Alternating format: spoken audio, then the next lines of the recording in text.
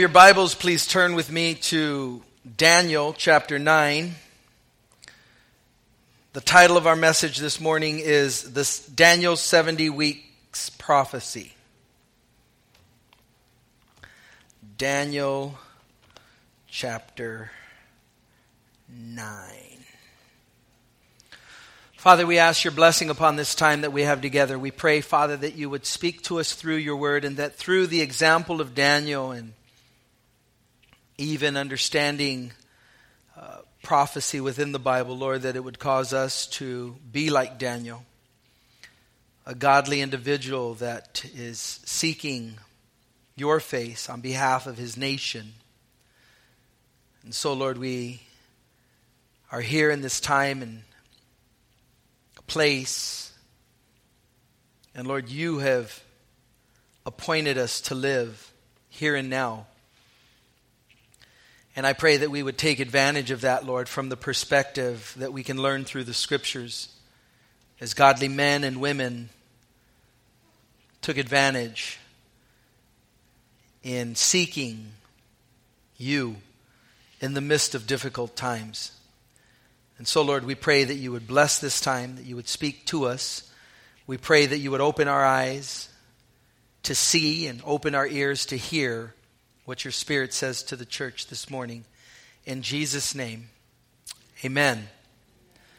So Daniel is broken up into two parts. Chapters 1 through 6 give a chronological account of what took place, starting with Babylonian captivity.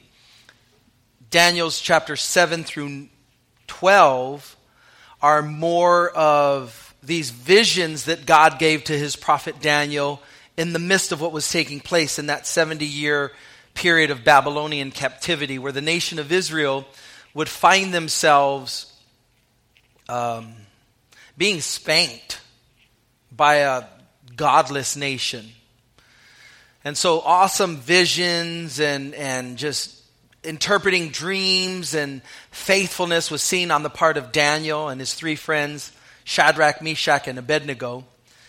And then you get to chapter 7, 8, now we're in 9, where in the middle of what was going on in that 70 years, God was revealing things behind the scenes to Daniel, his prophet, and he writes of them and he tells us of them. And so that's where we're at, smack dab in the middle of that second part of the book of Daniel. So notice with me Daniel chapter 9, verses 1 and 2. In the first year of Darius, the son of Ahasuerus, of the lineage of the Medes, who was made king over the realm of the Chaldeans, in the first year of his reign, I, Daniel, understood by the books the number of the years specified by the word of the Lord through Jeremiah the prophet, that he would accomplish 70 years in the desolations of Jerusalem. So Daniel is in the midst of what's taking place after Nebuchadnezzar's reign. He goes to the Medes, and that's who would take over ruling and reigning. Daniel is still faithful in that economy with that different government set up. But he's studying the Bible, and he comes across Jeremiah's prophecy that the nation of Israel would be stuck in Babylon for 70 years. Daniel's right bumping up against that 70 years. He's not there yet, but he's bumping up against it, and it's about 3 to 4 years before that would take place. And so through that, it causes him to do something. The Bible is about 0.25% prophecy. And so prophecy is basically, it's forthtelling and it's foretelling is the gift of prophecy. So if anybody's ever reading from the Word of God, the gift of prophecy is going forth because God's Word is prophetic. So the gift of prophecy is taking place as we share the Bible, right? But prophecy is always also forthtelling. It's telling of future events. It's telling of things that will take place, not yet. And so Daniel is reading the book of Jeremiah, and he comes across the section that says, the nation of Israel will be in this Babylonian captivity for 70 years. And as he reflects, he's like, wow, we're almost there. Notice what he does. Starting in verse 3. Then I set my face toward the Lord God to make request by prayer and supplications with fasting, sackcloth, and ashes. So what this causes Daniel to do is get serious about seeking the face of God. And he's going to seek it specifically on behalf of his nation and the people of his nation. So in our vernacular, he would be seeking it on behalf of believers, Christians, within this Babylonian captivity. And Lord, where are you going to take us after this? What's going to happen after this? And so he begins to seek God. And the seriousness of his seeking God is with fasting, sackcloth, and ashes. It's not just, I'm just going to shoot up a prayer to God right quick. I'm just going to talk to God for a minute. No, he's serious about it. He's going to press into prayer. He's going to seek the face of God. Verse 4. And I prayed to the Lord my God and made confession and said, O Lord, great and awesome God, who keeps his covenant and mercy with those who love him and with those who keep his commandments. We have sinned and committed iniquity. We have done wickedly and rebelled, even by departing from your precepts and your judgments.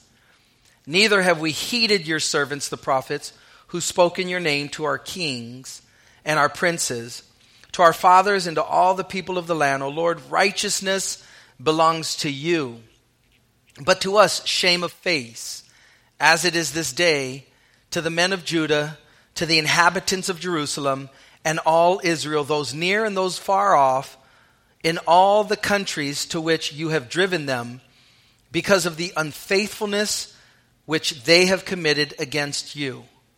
So, in seriousness on Daniel's part in seeking the face of God on behalf of his people, his kinsmen, his tribe, and Israel and Jerusalem, he identifies with the people.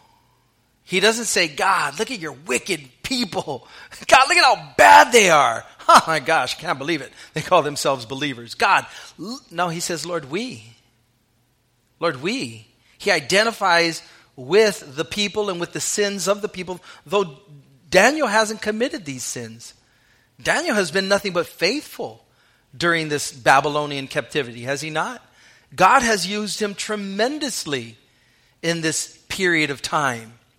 And yet Daniel is able to recognize, God, we're not doing too good. We've got away from your path. And Lord, your righteous judgments are perfect. He doesn't indict God. He recognizes that the spanking that the nation of Israel is receiving is because they've gone astray. There was idolatry, and they were not faithful with the clear command of God to let the land rest on the 7th year. So that many years would transpire, 490 years would transpire, and they would not let the land rest. And God wanted the land to rest. They were greedy. God said he would give them a double portion in the 6th year so that you can let the land rest. Don't plan on it. Don't have any vineyards, any crops. Let it rest on the 7th year. And they were greedy. And they cultivated in that 7th year. And they did that over and over. And God said, all right, now you owe me. And he used the nation of Babylon, Nebuchadnezzar specifically, to spank his kids because they were out of line. Daniel, in recognition that that time period is coming to an end, identifies with the people first, but he also does not indict God in the process. And I think that's very important, that we understand the nature of God and that God's judgments are perfect. He goes on in verse 8, O Lord, to us belongs shame of face, to our kings, our princes, and our fathers, because we have sinned against you. To the Lord our God belong mercy and forgiveness, though we have rebelled against him. We have not obeyed the voice of the Lord our God to walk in his laws, which he set before us by his servants, the prophets. Yes, all Israel has transgressed your law and has departed so as not to obey your voice. Therefore the curse and the oath written in the law of Moses, the servant of God, have been poured out on us because we have sinned against him. And he has confirmed his word, which he spoke against us and against our judges who judged us, by bringing upon us a great disaster. For under the whole heaven such has never been done as what has been done to Jerusalem. As it is written in the law of Moses, all this disaster has come upon us, yet we have not made our prayer before the Lord our God, that we might turn from our iniquities and understand your truth. Therefore the Lord has kept the disaster in mind and brought it upon us, for the Lord our God is righteous in all his works, which he does, though we have not obeyed his voice. And now, O Lord our God, who brought your people out of the land of Egypt with a mighty hand and made yourself a name, as it is this day, we have sinned, we have done wickedly. O Lord, according to all your righteousness, I pray, let your anger and your fury be turned away from your city Jerusalem, your holy mountain, for our sins and for the iniquities of our fathers. Jerusalem and your people are a reproach to all those around us. Now therefore, our God, hear the prayer of your servant and his supplications, and for the Lord's sake cause your face to shine on your sanctuary, which is desolate. O my God, incline your ear and hear. Open your eyes and see our desolations, and the city which is called by your name. For we do not present our supplications before you because of our righteous deeds, but because of your great mercies. O Lord, hear. O Lord, forgive. O Lord, listen and act. Do not delay for your own sake, my God, for your city and your people are called by your name. And so as Daniel continues on in his prayer, he's doing it based on the nature of God, not on the nature or the basis of his righteousness. Identifying with the people, he's able to see, Lord, we've made a mistake. We've gone to idolatry. We've not obeyed the clear commandments of the word. And now we're in this mess. And so, God, we are appealing to you based on your nature. Lord, these are your kids. You love your kids. As the end of this 70-year Babylonian captivity is coming, Lord, we're just seeking your mercy. We're just asking for your grace based on your character and who you are. Verse 20. Now, while I was speaking, praying, and confessing my sin and the sin of my people Israel, and presenting my supplication before the Lord my God for the holy mountain of my God, yes, while I was speaking in prayer, the man Gabriel, whom I had seen in the vision at the beginning, being caused to fly swiftly, this is one of the places where it says angels fly, reached me about the time of the evening offering.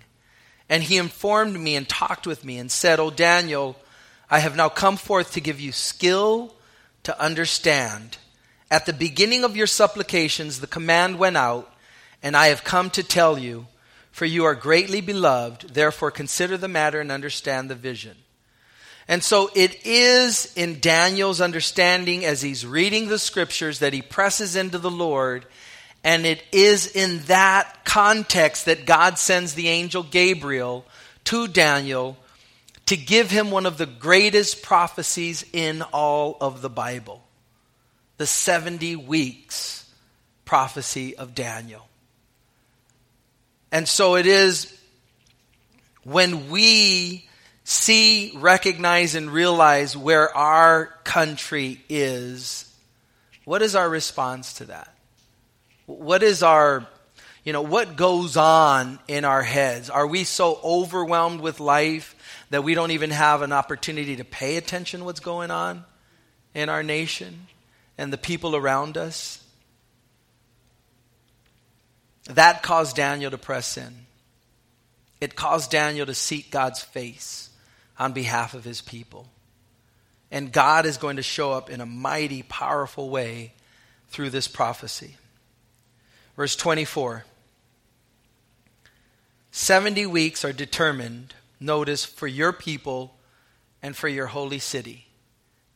As Daniel is praying for Jerusalem, for Israel, for the people, God's people of the nation of Israel, the angel is sent, and he's going to give him the history for the nation of Israel. 70 weeks are determined, specifically for your people and for your holy city. The word weeks is heptad. It's a form of sevens. So 77s are determined for your people. 70 years of 7 are determined for your people. Specifically, it's kind of like we use the word a dozen to mean 12, a unit of 12, decade to mean 10 years, right? And so 70 years of 7 are determined for your people. Notice, to finish transgression, to make an end of sins, to make reconciliation for iniquity, to bring in everlasting righteousness, to seal up vision and prophecy, and to anoint the most holy. That is something yet future, isn't it? Hasn't happened yet. Jesus completed some of those things, accomplished some of those things for those who would come to faith in Christ here on earth, but those things haven't happened in their entirety. And remember, this prophecy is given specifically for your people and your holy city. Specifically for the nation of Israel and the Jews specifically. Verse 25. Know therefore and understand that from the going forth of the command to restore and build Jerusalem until Messiah the Prince, there shall be 7 weeks and 62 weeks. What is that? 69 weeks. The street shall be built again and the wall even in troublesome times. God is letting Daniel know exactly when Messiah will come to the earth. Not guessing, not, kind of sort of around. He has given him the specific day that the Messiah will come. If you take the prophecy given in Nehemiah chapter 2, verses 1 and 2, to restore and to build the temple and the gates, Nehemiah goes to the king Artaxerxes, and he asks permission requests, specifically papers for permission to be able to go and begin to build the walls for the city of Jerusalem. That date is recorded in history.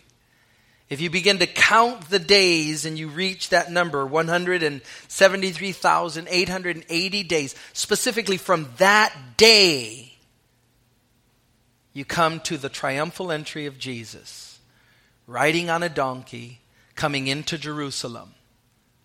And it would be the only time that Jesus receives worship.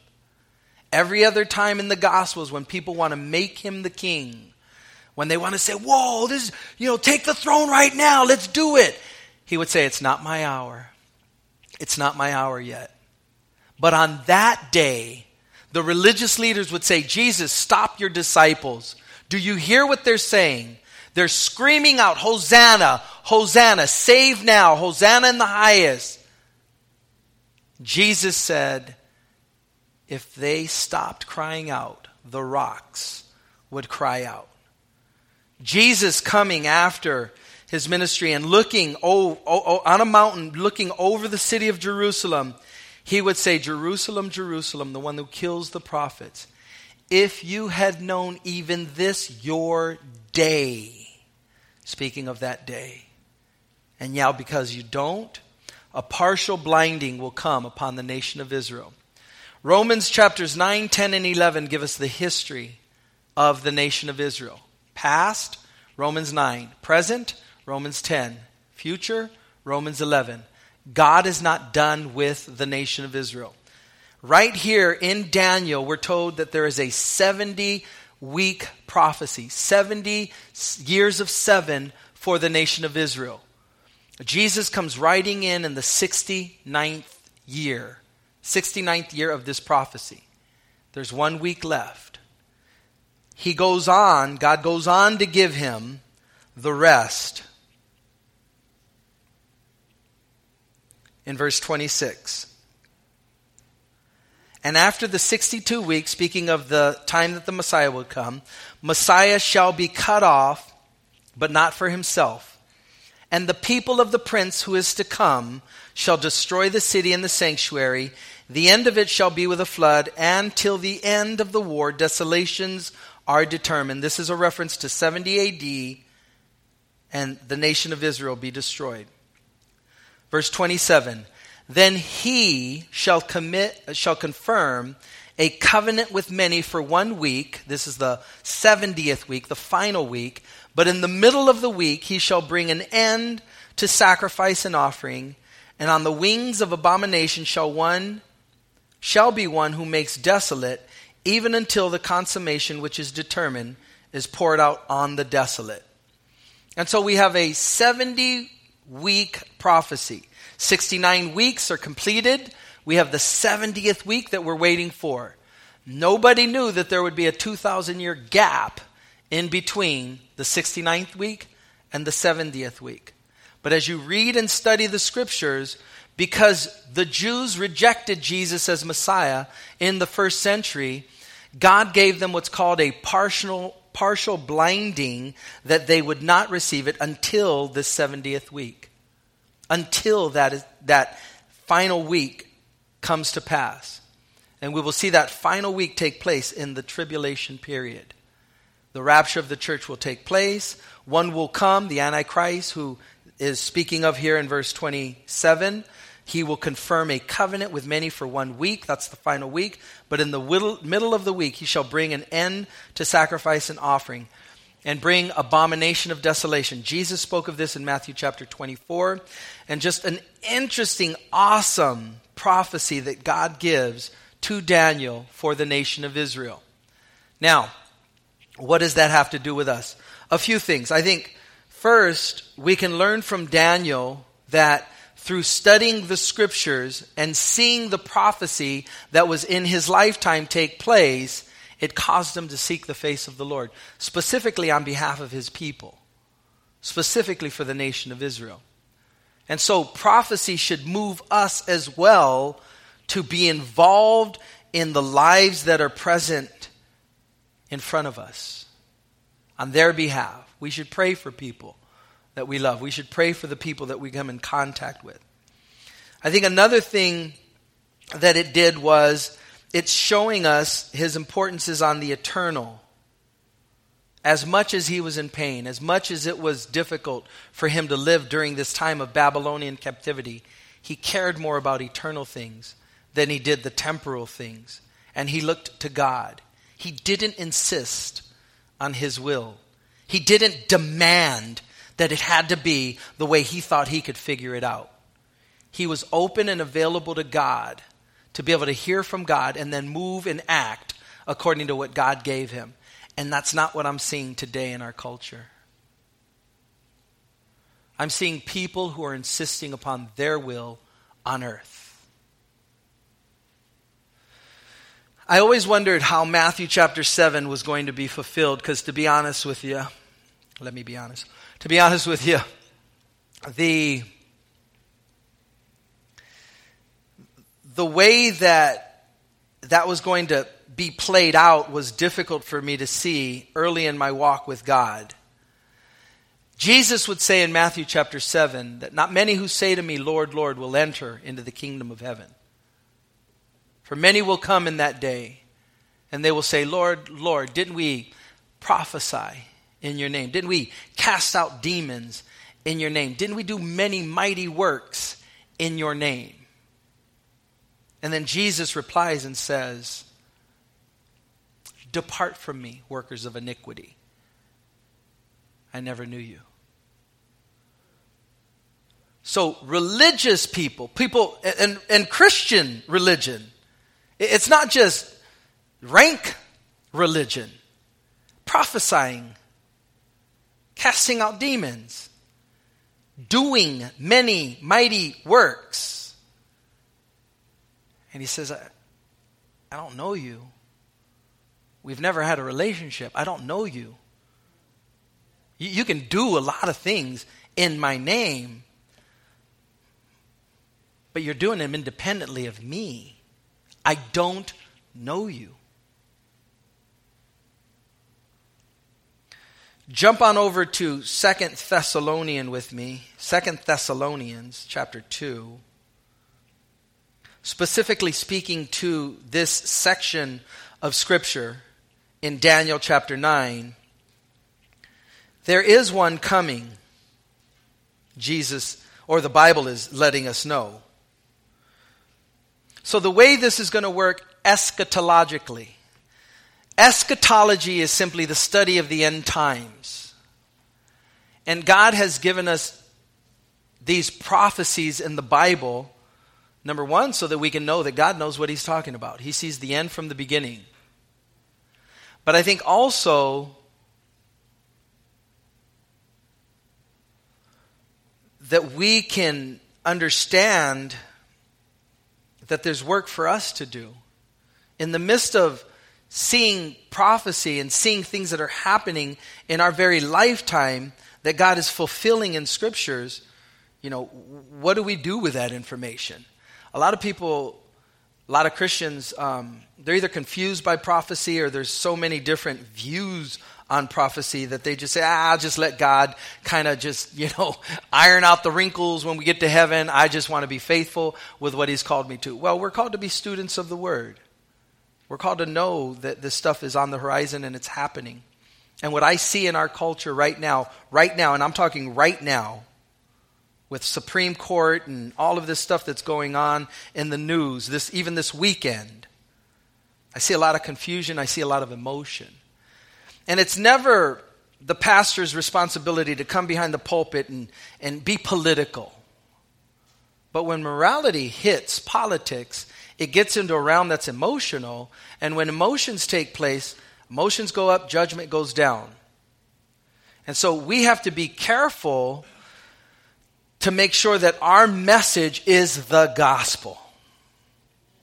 Our message that we want to share with people and proclaim is foundational. It's the thing that we need to be about. And I see a lot of Christians get, especially on social media, they get very political and they're winning all these political wars or battles, and they're losing the war. They're losing the big picture of what God wants us to communicate as his mouthpiece. But that doesn't mean that we can have to shy away from current events that are taking place right now in politics. Well, because it's political, so I don't want to get involved. Well, you need to be a light in the midst of darkness. You need to be the voice of reason in the midst of chaos and confusion. And so there's definitely trepidation. We touch these things very carefully, but at the same time, guys, this is happening right now. So the difficulty that I had early in my walk with God in understanding, Lord, I'm not understanding how there's a group of people that can name your name and do many mighty works in your name, and yet you're going to declare to them that you didn't know them. God, I'm seeing that clearly where I saw it fuzzy back then. In 2 Thessalonians chapter 2, let's pick it up at verse 5. Do you not remember that when I was with you, I told you these things? And now you know what is restraining, that he may be revealed in his own time. For the mystery of lawlessness is already at work. Only he who now restrains will do so until he is taken out of the way.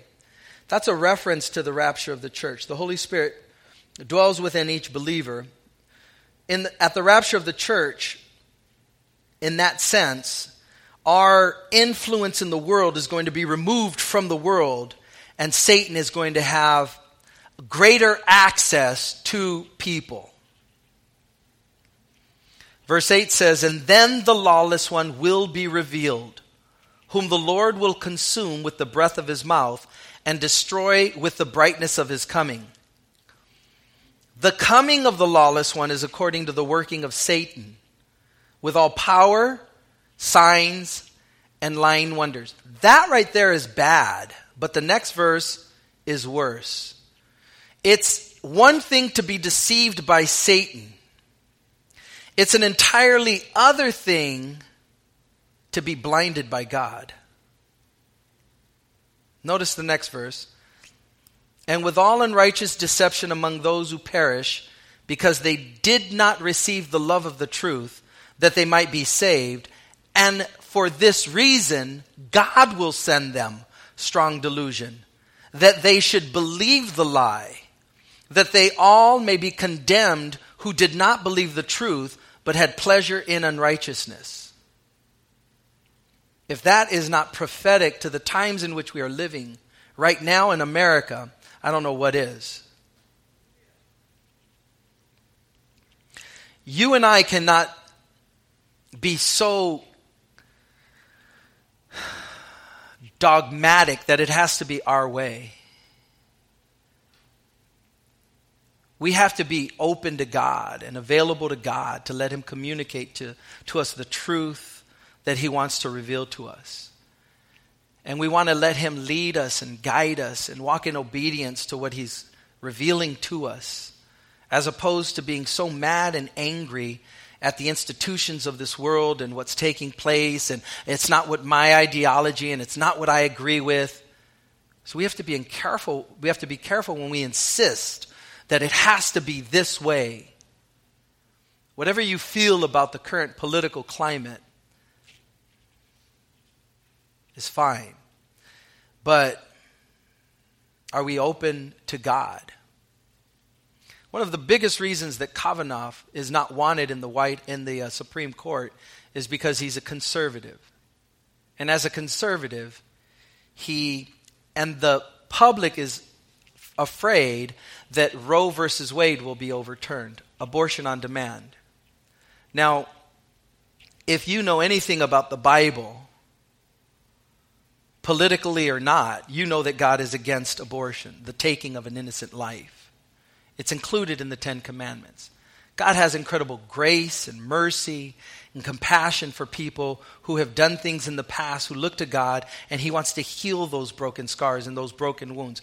But best believe that you're not going to convince God to get on your side, that God becomes pro-choice. So whatever your ideology is in that vein, politically speaking, as I stand behind a pulpit, God's opinion matters more. And so, if you watch what's taking place in our world, the fact that the lawless one, the Antichrist who is going to come and is on the horizon, is going to come with lying signs and wonders, that's nothing in comparison to God saying, I will give you what you want. I will give you what you insist upon. If you want to be blinded, here you go. And if there's a group of Christians that think that this can't happen to me, then I point to the nation of Israel as exhibit 1. Partial hardening and blinding came to the nation of Israel, God's chosen people, for 2,000 years. May we be very careful the ideologies that we hold to, the beliefs that we have, because what we're seeing take place right now in our world and in our culture, specifically in America, is scary times to be living in. But nonetheless, we see that God is on the throne and He's right on time.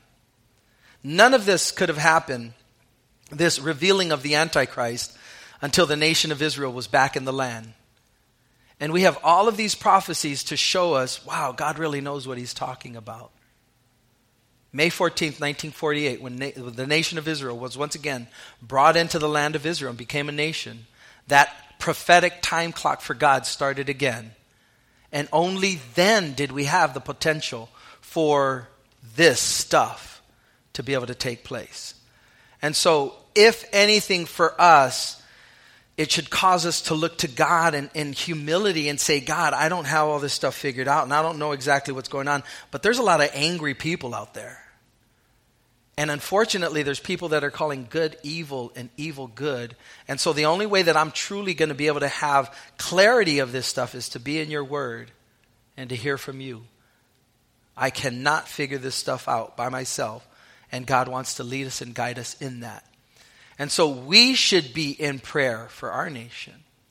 And we should be in prayer for the rulers of our nation. At a minimum, that God would surround them with believers that would be able to guide and direct them.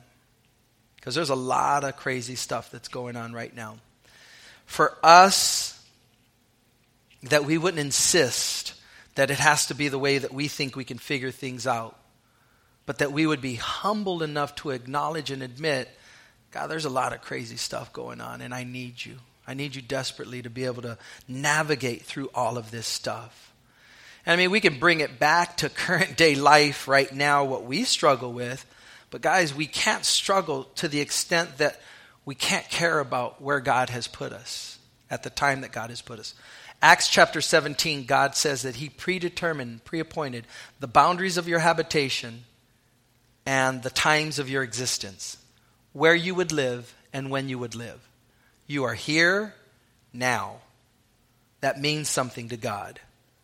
And so God wants to use you in this dark, confused world and society that we lived in to be a light. And don't get sidetracked in the politics of junk. Your message is simple. Tell people that there is a God in heaven that loves you. And he proved it by dying on the cross for you. That's your message. You get mixed up in a political world and you will be, chewed up and what is it? Chewed and spit out, chewed up and spit out. And then you come across angry like the culture. Why are you mad? Like, why are you mad? Everybody's mad. Your message is simple. It's the cross. John chapter 3, over and over and over and over. I mean, in that whole chapter, just a beautiful chapter where Jesus is speaking to a religious leader who is clueless. And he says, as Moses was lifted up the serpent in the wilderness, so must the Son of Man be lifted up that he would draw all men unto himself. That's how God has chosen to deliver the world through the message of the cross. Paul would write, for the message of the cross is foolishness to those who perish, but to us who are being saved, it is the power of God unto salvation. Paul would write to the Romans, I am not ashamed of the gospel, for it is the power of God unto salvation, for the Jew first and to the Greek. So don't lose sight of what our message is. Don't get sidetracked with winning these battles and losing the war, people's souls. Who cares if people are this or that or have this title or that title? God wants to build an army, one individual at a time. An army of warriors that would fight on their knees, seeking the face of God. And then those spheres of influence that God gives us, as people come into that sphere, influence that person with the gospel. Nothing more, nothing less. If we get sidetracked in these arguments and we get crazy, and one-on-one conversations, family members, sometimes friends, close people, we can do that. But don't ever lose sight of what message God wants you and I to declare. It's the message of the gospel that God sent his Son to die on the cross for a lost world. And that as people look to that sacrifice and they receive that into their hearts, into their lives, then God promises that he'll begin to transform us from the inside out. It's a simple message, but it's a powerful message. And your intellect is not going to win people to heaven. Your winning arguments politically is not going to win people to heaven. God's not trying to make good people better or bad people good. God is in the business of making dead people come to life. Nobody can do that. The message of the gospel is the only thing that will do that. Father, we thank you for your word. We recognize, Lord, that through prophecy, we have the ability to know the future and what's going to happen. That should bring us great comfort to know that you know what you're talking about. And Lord, as Daniel was contemplating through the scriptures that 70 years was going to come to an end, he got on his knees and he prayed on behalf of his people and his nation. I pray, Lord, that we would learn from Daniel and that we would pray about the people that we come in contact with to declare to them the message that changes lives, transplants hearts of stone into hearts of flesh that beat after your own heart, God. May we never lose sight of what our message is for your glory. In Jesus' name, amen.